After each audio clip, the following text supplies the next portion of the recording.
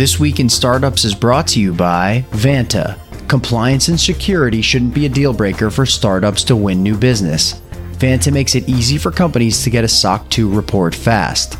Twist listeners can get $1,000 off for a limited time at vanta.com/twist. Embroker's startup insurance program helps startups secure the most important types of insurance at a lower cost and with less hassle. Save up to 20% off of traditional insurance today at embroker.com/twist. While you're there, get an extra 10% off using offer code TWIST. And LinkedIn Jobs. A business is only as strong as its people, and every hire matters.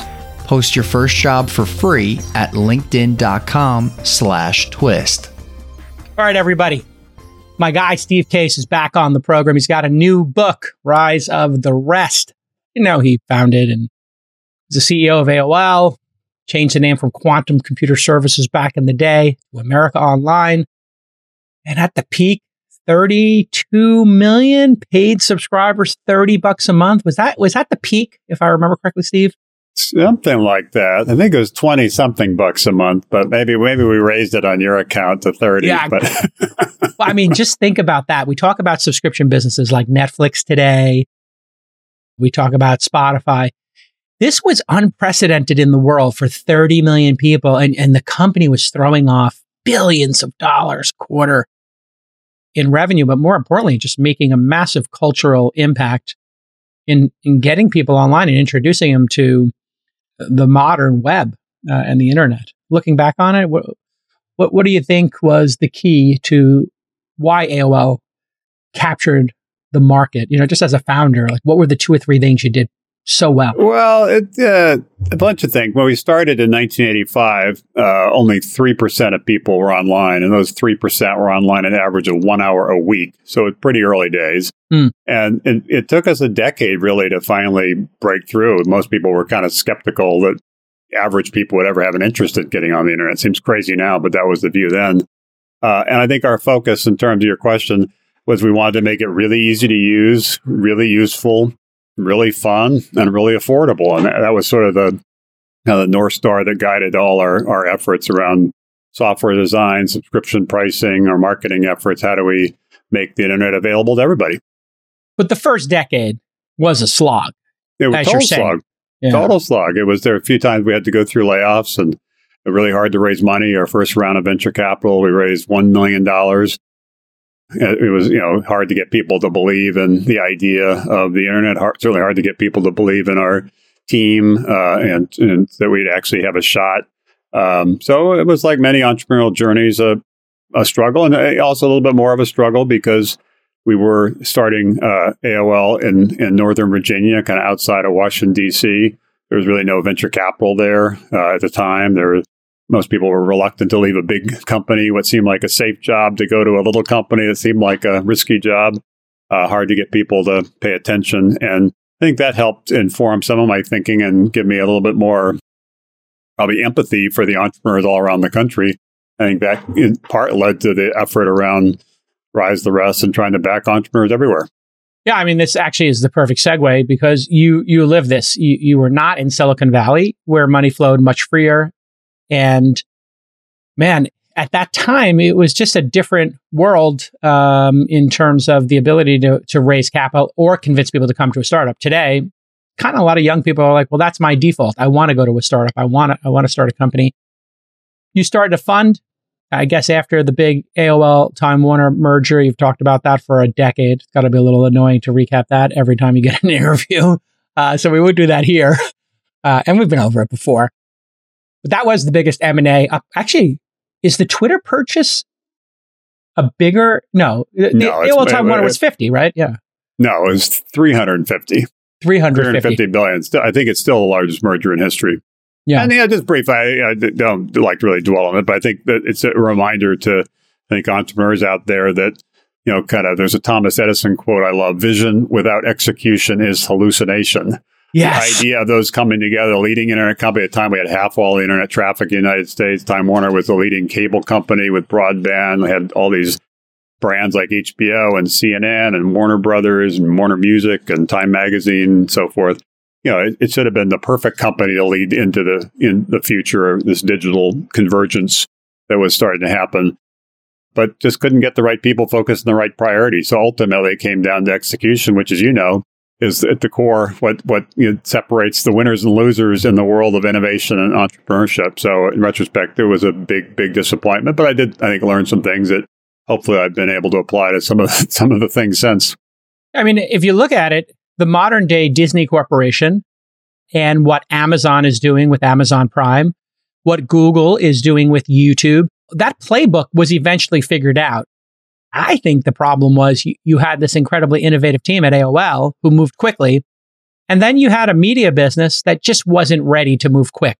They were two different paces. You had people jogging, and then you had sprinters. And sprinters cannot, hang with a bunch of people who are just jogging around a track at a leisurely pace. How much of it was? I think that's fair. I think that's fair. And some of it was different teams, different cultures. I remember being in a board meeting right after we merged, so it would have been over 20 years ago, and realizing that some people in the room were speaking one language, other people were speaking another language. There is this dynamic that you just described between the attackers and the defenders, and entrepreneurs tend to be more in that attacker, what's possible mode, and defenders more in the protect what's there, kind of defend the turf mode. So there are a lot of factors there, and certainly some of the timing in retrospect was not helpful because the merger happened just as the whole .com kind of crash happened. So a bunch of different factors, but live and learn and keep moving forward. Yeah, I mean, one of the interesting things there, and then let's get on to the book and your experience investing in the middle of the country and everywhere outside of the major cities. If you think about these subscription businesses and AOL subscription, ostensibly people were paying the subscription to hear the modem squeal and connect. But if you were to ask them why they were doing that, it was to get content and community on the other side.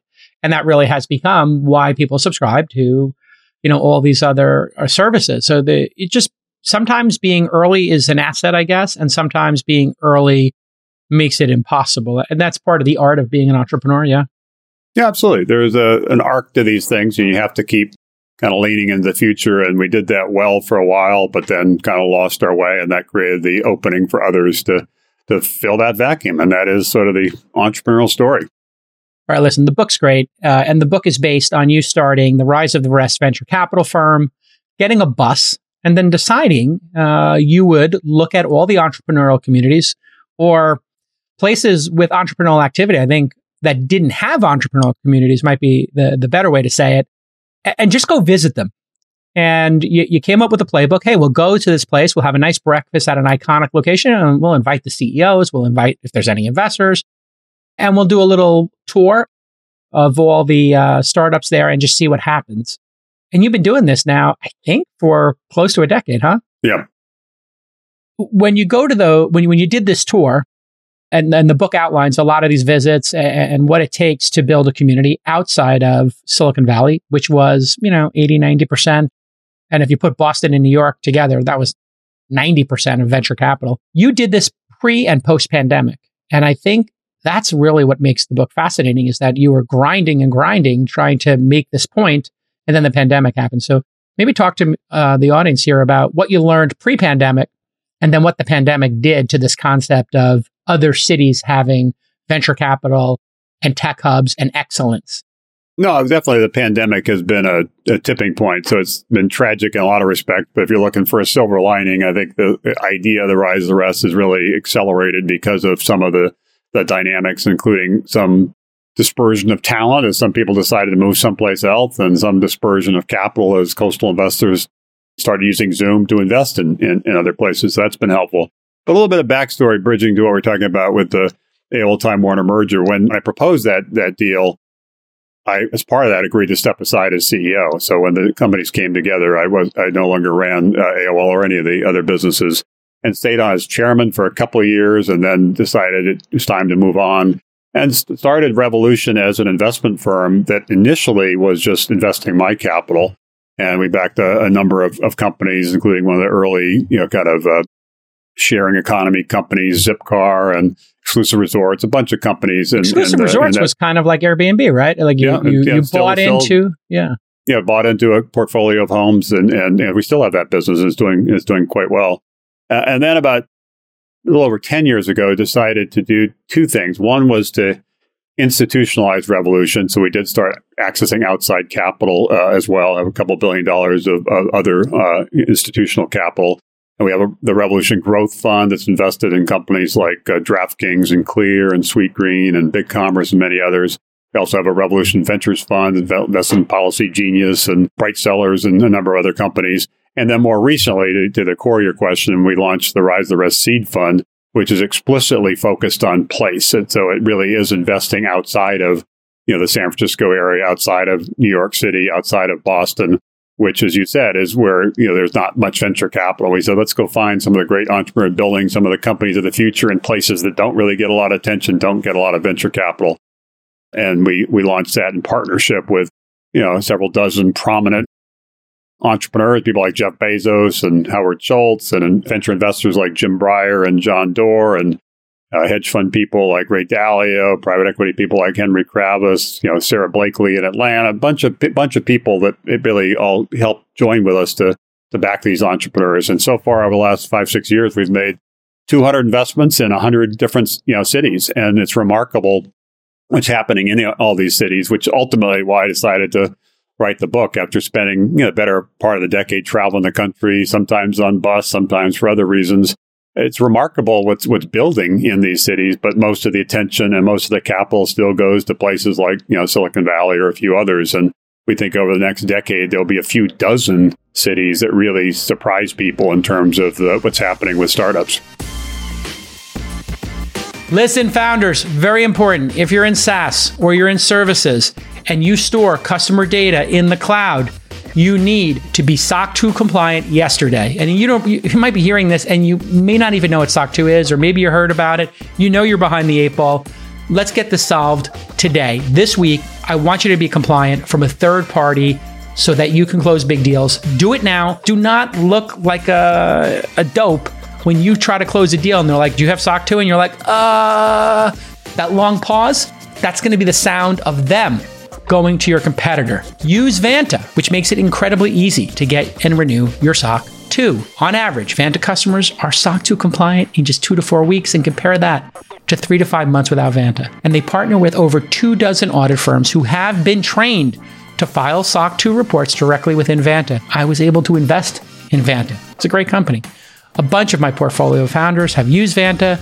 They've had amazing experiences. They give it their highest rating. And let's just be clear here. If you're not SOC 2 compliant, you can't close major customers. It's that simple. It's one of the first things they're going to ask for. Here's the best part of this ad read. Vanta loves This Week in Startups. They want to support founders, and they want to support founders early. And they don't want you to break the bank. So they're going to give you $1,000 off. Think about that. Get $1,000 off at vanta.com/twist. VANTA.com/TWIST. $1,000 off vanta.com/twist. Get your SOC 2 now. And of course, the pandemic happens. Work from home goes from being for weird people and, face it, strange companies, peculiar companies, but odd founders who say, like, I'm going to let people work from home. And maybe it's 10% or less than the tech market. And then it becomes the dominant modality. And now hybrid seems to be, I don't know, maybe half of the modality, or maybe it'll be a third. I'm not sure where you think this will wind up. But of course, venture capitalists then, since we couldn't meet with people, where we started placing bets over Zoom. And what we found was if everybody gets a beautiful setup like you have there, we went from people using, Skype and things that didn't work to all of a sudden Zoom and other pieces of software working perfectly, perfect cameras, perfect audio. And the society figured out a way to make it work. People are happier. You recapture 2 hours of commuting, 3 hours of commuting a day. It turns out people are happier and more productive. Do you believe, because let's face it, you're old school, man. You built these companies in person, and the whole culture in the 90s was, hey, get your ass in the office, and we judge companies by how many cars were in the parking lot after 6 o'clock. Do you buy into this work from home stuff? Do you think great companies can actually be built work from home? Or do you think you need to have hybrid at a minimum? Or do you think the winning companies will be where people go to an office? What do you personally think? All above. We've already seen that even with our portfolio. There's some that are remote-only companies that were designed from the get-go to be fully remote, and everything they've designed in terms of the infrastructure and communication technologies, and as well as doing some physical get-togethers, offsites, things like that are designed around that. There are definitely some companies that are fully back in the office. That actually tends to happen more in some of these, rising cities. I was in Fayetteville, Arkansas last week. One of the companies we backed there, Acre Trader, has 150 employees, and they're basically in the office all the time. But as you say, most companies are somewhere in the middle, some version of hybrid, and they're still debating exactly how to make that work. 3 days in, 2 days out, which days do people come in, which time, when make sure teams are in on the same days, things like that. I think the main point is that it does provide a level of flexibility that did not exist 3 years ago, both in terms of entrepreneurs where they want to start and scale companies, investors where they want to invest in companies, certainly employees where they want to live and how they want to work. And I think it's going to take a few years to kind of settle it out. It's sort of like a shake the snow globe moment for society, and exactly how it plays out. I don't think anybody has a really good crystal ball, but I think it has been an unlock. And obviously, well that Silicon Valley is still the leader of the pack and will continue to be the leader of the pack. There are a lot of advantages to be there for sure. But I do think we kind of hit peak Silicon Valley maybe 3 years ago, and now we're seeing the dispersion of talent, dispersion of capital, and that's going to be good for these other cities. And frankly, also good for the country, because one of the things I didn't fully understand until about a decade ago when I started working with the White House and some other groups on policy related to innovation entrepreneurship was how critical new companies are in terms of job creation. It's not small business or big business that creates net new jobs. It's new businesses, startups under 5 years. And so we need to back more startups in more places. Most of those startups, not all, but most of them do want and need venture capital to really be successful. So we've got to get more venture capital, more entrepreneurs in more of these places if we're going to create jobs and opportunity in more of these places and give more people in the country reasons to be hopeful and optimistic about the future, as opposed to anxious, fearful, pessimistic about the future. So at the core, we're investors trying to generate top returns by backing great entrepreneurs. But there's also some broader kind of ripple effects this could have in different cities and more broadly, and possibly even helping, at least in a small way, uniting a divided country. Yeah, I mean, if we can rally around the fact that America still remains the place where entrepreneurs want to be and create great companies, that's some common ground. I don't know anybody who, I guess we have some fringe anti-capitalist people in the country, and we can talk about why that is. Maybe they feel a little bit left behind, and Rise of the Rest is helping maybe people not feel left behind. Actually, that is a good question. Did you find people were anti-capitalist or felt capitalism was broken in some way when you went around the country? Or did you find largely people still believe in capitalism? They still believe in elbow grease. They still believe in innovation. They just feel like maybe they're not part of it. What was the vibe? It's certainly a mix, but I'd say generally, people all around the country do applaud the innovators, the pioneers who build things and change things. And so entrepreneurship is still, celebrated. There are some who get, anxious around what is sort of an opportunity gap where, because most of the startups have been on the coast, a lot of people have left different parts of the middle of the country feeling like they can't stay there. There's not much opportunity there. They have to be someplace else like Silicon Valley. So there's been a little bit of a hollowing out of some of these, communities, and that makes people nervous. And some of the disruptions, obviously, some of the new technologies do end up destroying jobs in some of these communities. And this is not a new idea. The automation of factories, for example, using robotic technology has been developing for a few decades. And I remind people that a century ago, 90% of us worked on farms, and now it's less than 2%. And the reason it's now 2% is because technology basically allowed you to grow more food at lower cost with fewer people, which actually is a good thing if you're trying to feed the world. But a bad thing in terms of, unemployment. Thankfully, as a nation, we pivoted and moved people from farms to factories and went from the agricultural revolution to the industrial revolution. More recently, we've not made the same kind of smooth transition as we've entered the digital kind of revolution. And that's why people feel left behind. So there's a balancing act that at one level, people celebrate the innovators. Another level, they're a little nervous that they're not getting any of the benefits of that innovation. And I do think if more companies start in these different cities and scale in these cities, you'll see a dynamic change. I'll just give you a few examples. I mentioned this company, Acre Trader in Fayetteville. It's basically a platform to invest in farmland. And the founder was from Arkansas, but then moved to San Francisco. Actually was working for a hedge fund in San Francisco when he came up with the idea of Acre Trader. but thought he would be more successful if he was in Arkansas, because the first step there was getting farmers to believe in him and trust him and put their property on his platform. That's scaled quite nicely. And that's one example. Another example in Chattanooga, Tennessee. That's a great one, by the way, because Bill Gates is buying up farmland, and it seems to be like an amazing investment opportunity. Is that one only open to accredited and qualified purchasers, or have they figured out a way to let civilians get in there and invest in farmland? They're working on trying to democratize access to that as a class of investment. As you mentioned, some people are able to and do invest in farmland. It's a good way to diversify your portfolio. Most people don't have a path to do that, and that's what they're focused on. In Chattanooga, there's a company we backed called FreightWaves that's basically developed kind of like a Bloomberg data platform for the trucking and logistics industry. And I didn't know this till we were there with our Rise the Rest bus, but most of the big trucking companies in the country are headquartered in Chattanooga. So it's actually a better place to start that company. And you're seeing more of those examples and in the process creating jobs in places that felt left behind. Another great example I talk about in the book is what's happened in Detroit. First of all, it's worth remembering that 100 years ago, Detroit, in essence, was Silicon Valley of its time when the car was the sort of the technology of the day.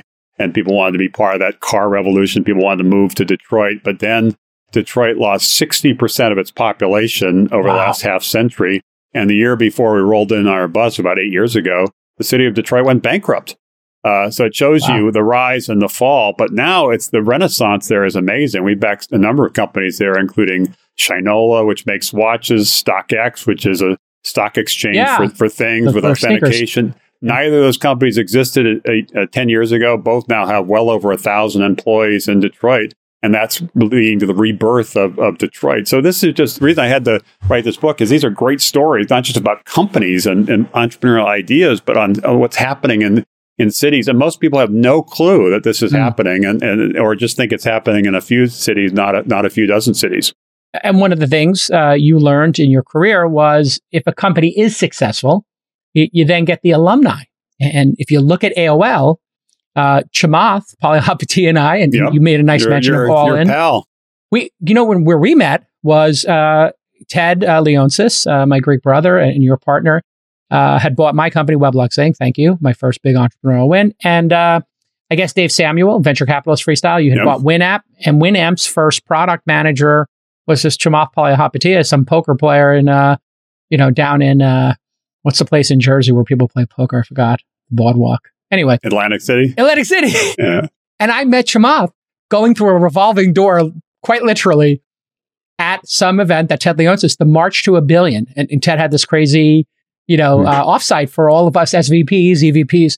And Jim Bankoff is there. Right. And Dave Samuels is there. I mean, all of these alumni. Have you started to see that happen yet when you see a StockX do well or any of these cities yet? Or is it a little early for the alumni to go out and, hey, they made $1 million in options and start another company? It is happening. Interesting. You mentioned Chamath because the office I'm in downtown Washington, D.C., a couple of offices over, like 20, 25 feet. Chamath came to visit before he was moving from D.C. to San Francisco to join, I think it was Menlo Ventures at the time before Mayfield he went to Menlo? Facebook. It was one of those, maybe it was Mayfield. One of them. He was only there a couple of years before he joined Facebook.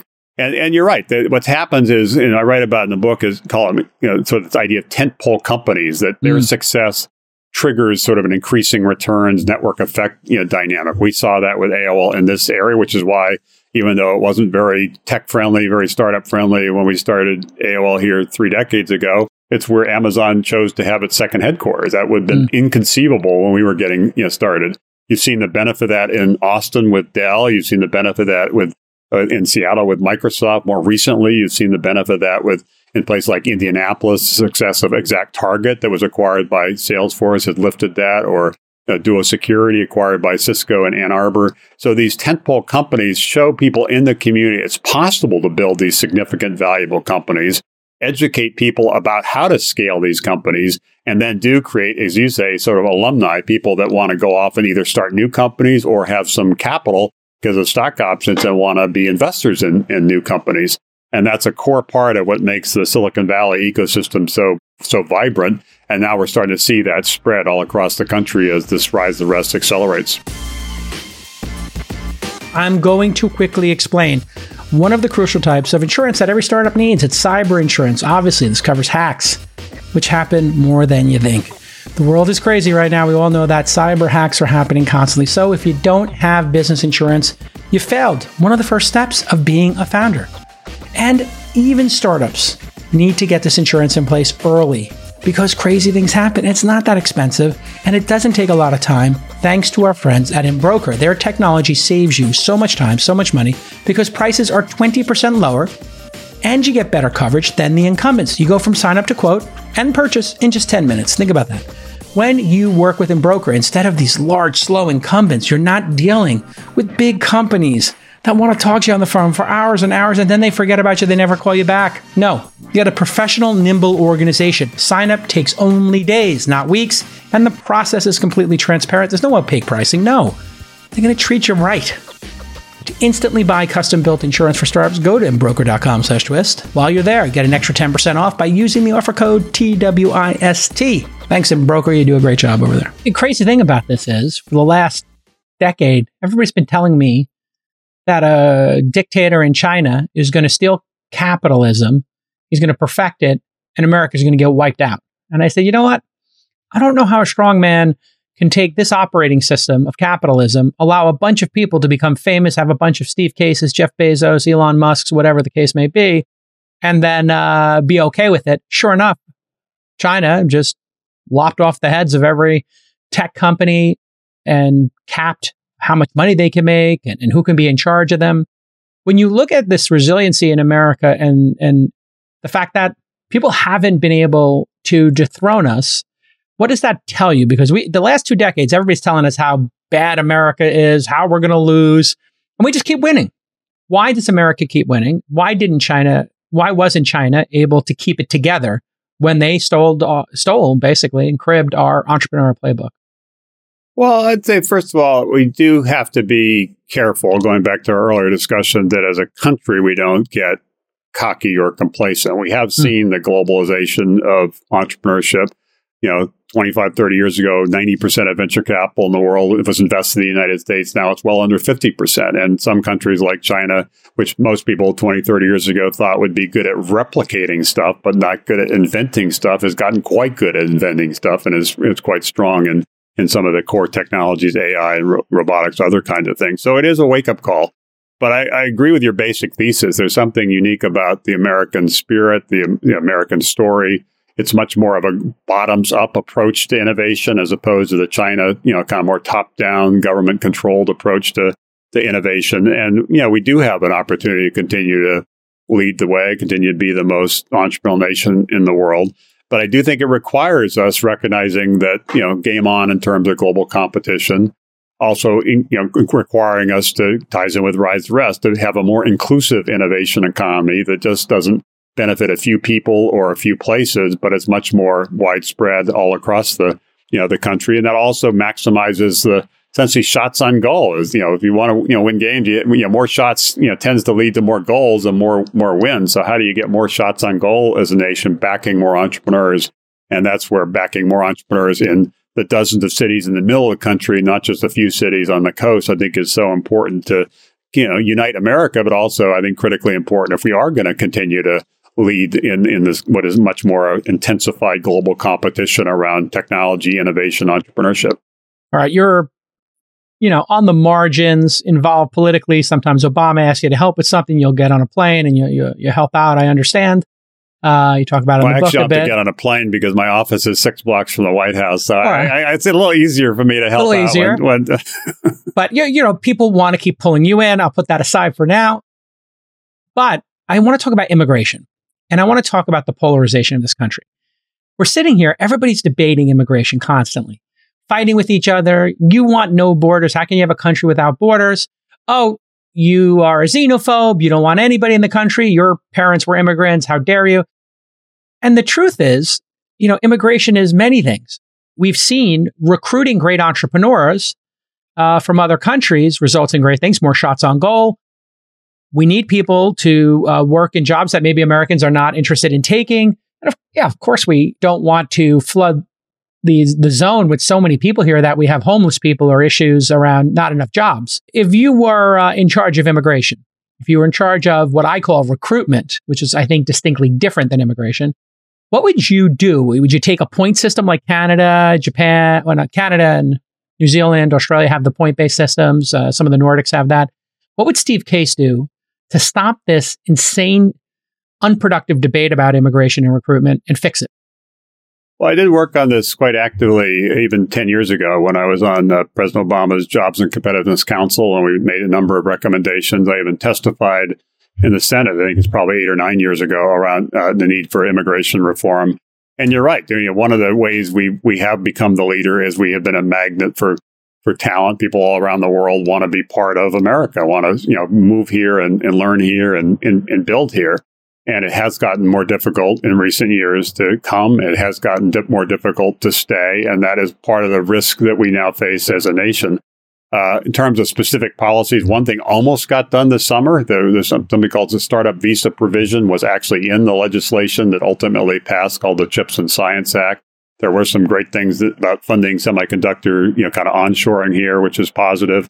Also some things around funding regional hubs, $10 billion authorized for regional hubs, which will be helpful, obviously, to what we're doing with Rise of Rest. But the startup visa provision was in there as well that would allow people coming to universities here to stay. And that's something that's got broad bipartisan support, but just didn't quite get done this Why? particular... What is the sticking point here? It seems so obvious. If we have over 10 million jobs in the middle of whatever we're going through right now, this quasi-recession, downturn, deflation period of assets. We have over 10 million jobs. Why can't we all agree that 1 million smart people can stay in this country and start companies here? Maybe even tax them in a unique way. If you want to come here and start a company, you pay an extra $250K a year to do that for 10 years or something. If you create a certain number of jobs, you don't have to pay it. Well, why can't we get through this if it's bipartisan? I'm so confused. It is confusing and it's frustrating. But the reason is that particular provision, essentially around high-skilled immigration, does have broad bipartisan support.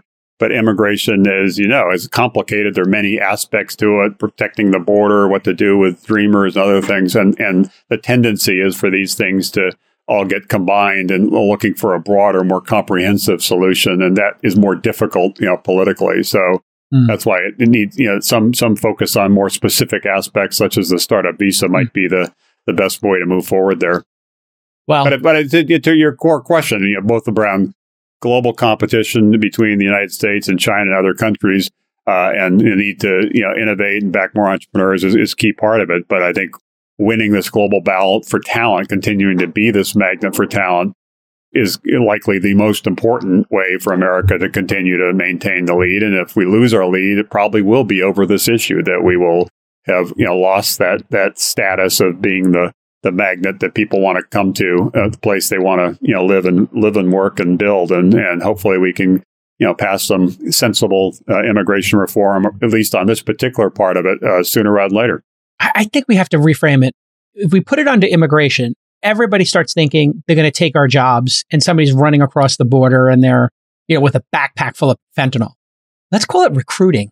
We need to recruit job creators, and if you frame it as we're going to recruit entrepreneurs to create jobs for Americans, and there's 500,000 slots a year available. You apply to it. You tell us what's your plan to create more high-paying jobs with great benefits, and we'll have some organization that assesses that. And if the venture capitalists back you, great.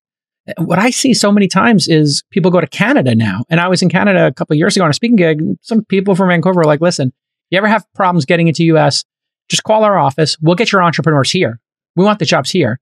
And then they can hang out here. You're in the same time zone. And then eventually, while they work on getting to America, they get there. But Canada sees our failure in this regard as their opportunity. Absolutely. Even the Canadians put up a billboard in Silicon Valley a few years ago saying, "Come to Canada. We'll make it easy for you." And they do have a very smart immigration policy. So I totally agree with what you're saying. We need to address this, and by the fact that we're unable to address it puts our country at real risk.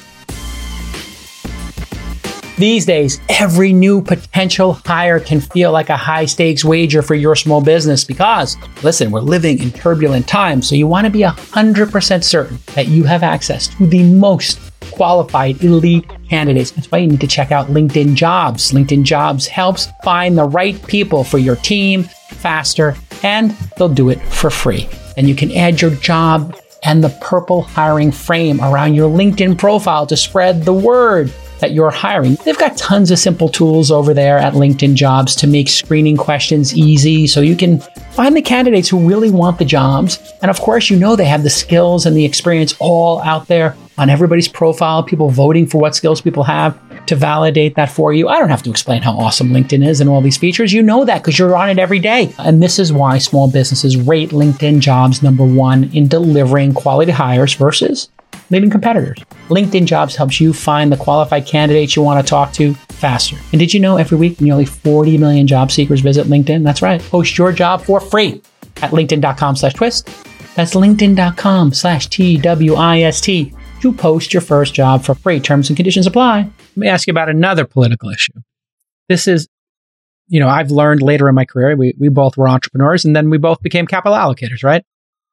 And you start raising funds, you start learning about the limitations. You raise a venture fund, you can have 2,000 what's called qualified purchasers. These are organizations or people with 5 million or more for the audience if they don't know. You can have maybe 99 to 250 accredited investors depending on the scale of the fund. If you have 250, you're capped at 10 million. We're sitting here and people want access to venture capital. We saw that. They were buying NFTs. They were buying Ethereum. They were buying crypto assets that did not have products associated with them.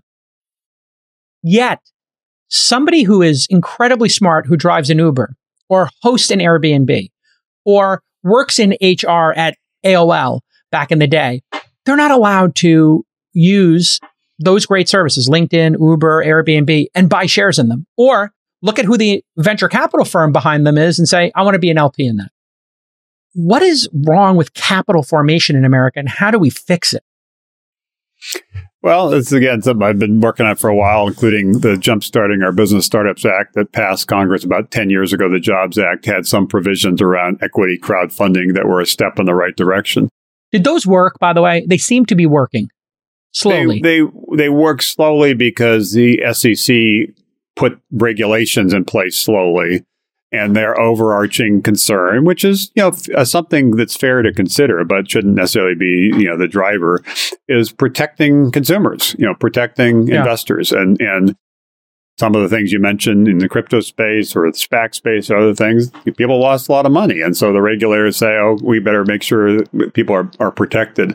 And sometimes the desire to protect people, which is understandable, trumps the broader imperative, which is both democratizing access to the innovation economy for people who want to invest in the innovation economy and also, giving more entrepreneurs with ideas access to capital they need to start and scale. So again, that is an area where I think we need more attention on, not just what could go wrong, but also what might go right and make sure we're thinking about the benefits that can come both from the investors being able to back some of these companies at an earlier stage where a lot of the value is created, as well as how many more entrepreneurs can get back that might start some of these great companies. And things have clearly changed in the IPO market.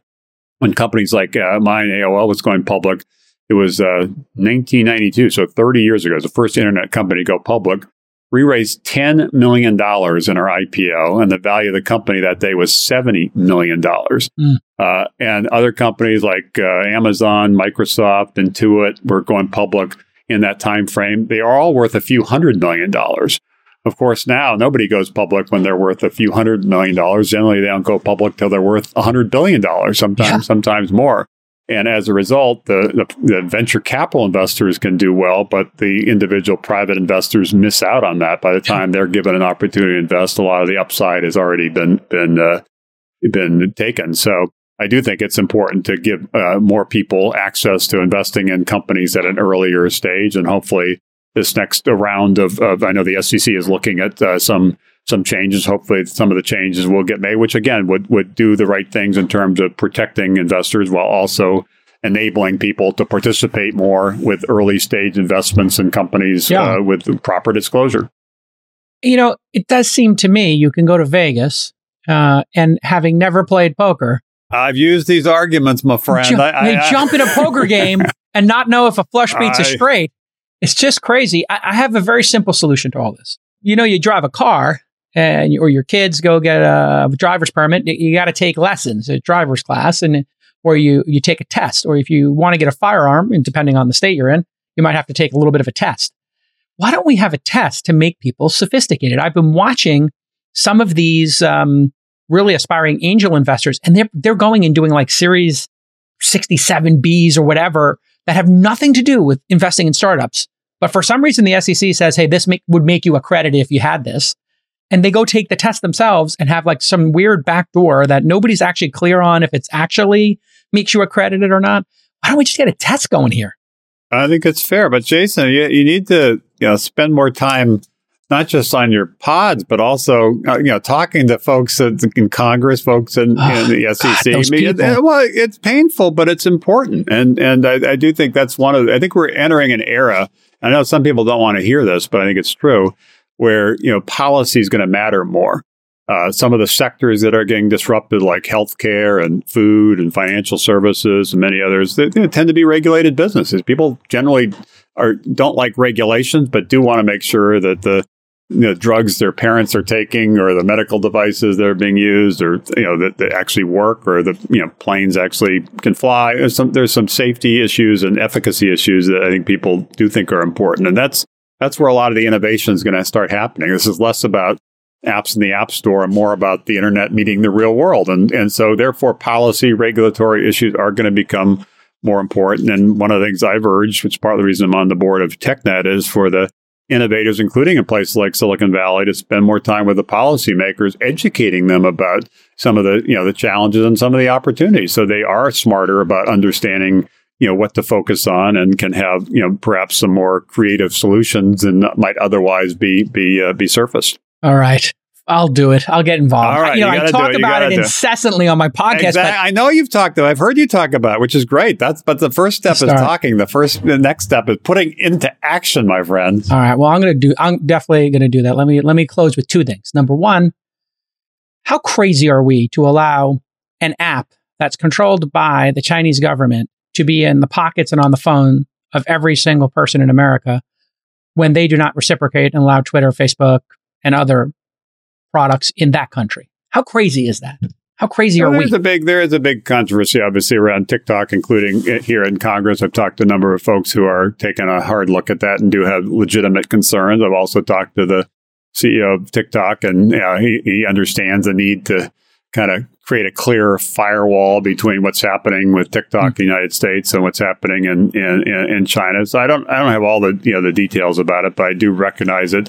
It's an app that's taken the world by storm, certainly taken this country by storm. It's used heavily by a lot of people, and I think there are considerable concerns about privacy and safety, and certainly also extra concerns because of the connection with ByteDance in China. We have no choice but to bifurcate that app from Chinese government access. I mean, that's what it comes down to. And so I believe they're working on that. Yeah, I think they'll get there. All right. Listen, we talked about this before. You're one of the great entrepreneurs of all time. You have now been to Middle America. You understand not just the coastal elites and those cities. You understand the heartland. You put your money where your mouth is. And you're telling me I got to get more involved in politics. When is Steve Case going to get more involved in politics? Are you ever going to make my dream come true and run for public office? Because I loved the idea of Bloomberg being president. I got all behind that. That got me very excited. But you running for president, to me, would be the dream. The founder of American Online, somebody who understands business, somebody who understands capital formation, somebody who actually understands politics and could bring this country together. You're a moderate Democrat. If you were called on to serve, would you ever consider, forget about the presidency, which is where you belong, that would have been AOL Time Warner should have made you CEO president. That was the mistake. I'll say it. You don't have to say it. Would you ever consider in your third act, entrepreneur, capital allocator, and then representing your country in any form? Would you consider it? Well, you're very kind, and I remember we've had this discussion before. Made you very uncomfortable last time. I figured it was coming again. And two things I'd say. One is I do think there's a big difference between policy and politics. Mm-hmm. And I'm quite engaged on policy and do it in a nonpartisan way, trying to be a bridge between Democrats and Republicans, and particularly around innovation, entrepreneurship, which ties in with some of the things we've talked about in terms of capital issues and immigration issues and so forth. So I remain actively involved. Again, I'm once again co-chairing the National Advisory Council on Innovation and Entrepreneurship, working on the industry of the future and working on regional hubs and so forth. But I think my best and highest use is to be doing that in a bipartisan way and being a bridge. And I've done that for a while, and I think I'll continue to do that. I also think the second thing I think is a way for me to contribute to this country is to help the rest rise. And while one could argue why you could do that from the prism of being in politics, I've actually concluded I can be as effective, if not more effective, doing exactly what I'm doing. Championing these entrepreneurs, spotlighting these cities, whether it's creating a fund to invest in them or writing a book to tell their stories. I think if we can back more entrepreneurs in more places, we can help more cities, communities more broadly, regions be renewed. We can help, create more, jobs in those places, more opportunity in those places. That could have a very positive impact on politics and maybe even help bridge this, political divide, this hyper-partisanship that we have. And there are many facets to it for sure. I don't want to be overly, simplistic. But one is this opportunity gap. And the data is pretty compelling that there are definitely a lot of people, probably about 70% of the people, that are anxious and fearful about the future, not optimistic about the future. And we have to change that. And the only way I believe we can change that is to create more opportunity for them, more jobs for them in their own communities, in their own backyard. And the only way I think we can do that is if we back more startups, support more entrepreneurs launching in those cities. And the only way to do that is to shine a spotlight on those entrepreneurs, on those cities, get some of that coastal venture capital paying attention to what's happening in dozens of cities all across the country. So just for me, I think it's the best way I can contribute. So I'm grateful for your continued enthusiasm and support and championing my candidacy. But I think I'll continue to try to be the entrepreneur in chief on behalf of the entrepreneurs all across this country who I think can build the next great chapter of the American story and do it in a more inclusive way and do it in a way that maximizes the likelihood we remain the leader of the pack in terms of global innovation. Well, here's the thing. Steve Bannon, he saw with J.D. Vance's book, he saw these people feel in Middle America, Appalachia, wherever, people felt like they weren't part of America anymore. And he used it to get Trump into office, and it did work. And now I think what you're doing with this incredible work, investing in, visiting, and spending time, and the Rise of the Rest movement, I think what you're doing is actually helping solve that problem, not just capitalize on it for yourself or some personal gain or power, but to actually turn it around. And that would be the next chapter of this. I think if we can make people in Middle America, like you're doing with these investments, small investments, one at a time, 200 of them, if we make people there feel like they're part of it and they have an equal stake in America, hey, yeah, maybe we could have a bipartisan ticket. You don't identify exactly as Republican or Democrat, right? You apply as independent. I am independent like me. I'm one of those people in those middle that it's a group of people that are frustrated by the impasse we're now seeing in politics. So hopefully there'll be more and more of a mobilization that kind of sometimes too silent middle will kind of step up more. But you mentioned Appalachia. One of the companies we backed started about 5 years ago, a company called App Harvest in coal country outside of eastern Kentucky. Yeah. And that company now has 500 jobs in an area that for decades there was just despair, opioid problem, et cetera, et cetera. This is because an entrepreneur had an idea and started a company that scaled nicely and creating opportunity and hope in that place. We just need to do that in other places. And based on what I've seen on the road in the last decade, again, the whole reason to write the book, it's amazing what's happening. Not one or two cities, not just in Austin or Seattle or Miami. Yeah, they'll be okay. They'll be okay. It's several dozen cities that really are writing the next chapter, I should say, in the American story. And it's exciting and surprising to me. I think most people reading the book have been surprised by how many cities are really on the rise. We just need to champion them. And if we could do that, then maybe this country will be a little more united and be a little more, kind of stronger globally in terms of what's happening. All right, listen, I appreciate you. You've always been a mensch to me my whole career. When I was a kid, I asked you for a selfie at AOL. The AOL Greenhouse supported me. Ted bought my second company. Been a mensch, an inspiration to me as I've come up as an entrepreneur. And you're just a national treasure for America and the work you do. We appreciate you. Everybody, go buy the book right now. Steve actually took the time to read the audiobook like a real author does. And I just finished the audiobook actually this morning. It's fantastic. Must listen for everybody. And continued success. Steve Case, 2028. You got my vote if you ever do it. Thank you, Jake. Great being with you as always. Right. All right, come to Washington and talk with the SEC in Congress and join us on our bus as we hit the road all across America. I'm in. I'll definitely do a couple episodes from the road with you. And I'd love to actually, I don't know how DC works, but I would love to just interview you or a couple of people about evolving securities law. What do I do? Just rent a movie theater and just invite people to come and just have a give conversation? Me a call. We'll set something up. Let's do it. Let's change these investor laws. All right, everybody. Steve Case, Rise of the Rest. Stop what you're doing and buy it right now. I'll see you hopefully soon on this bus tour and in DC. See you on the road. Thanks, everybody. All right. Cheers, brother.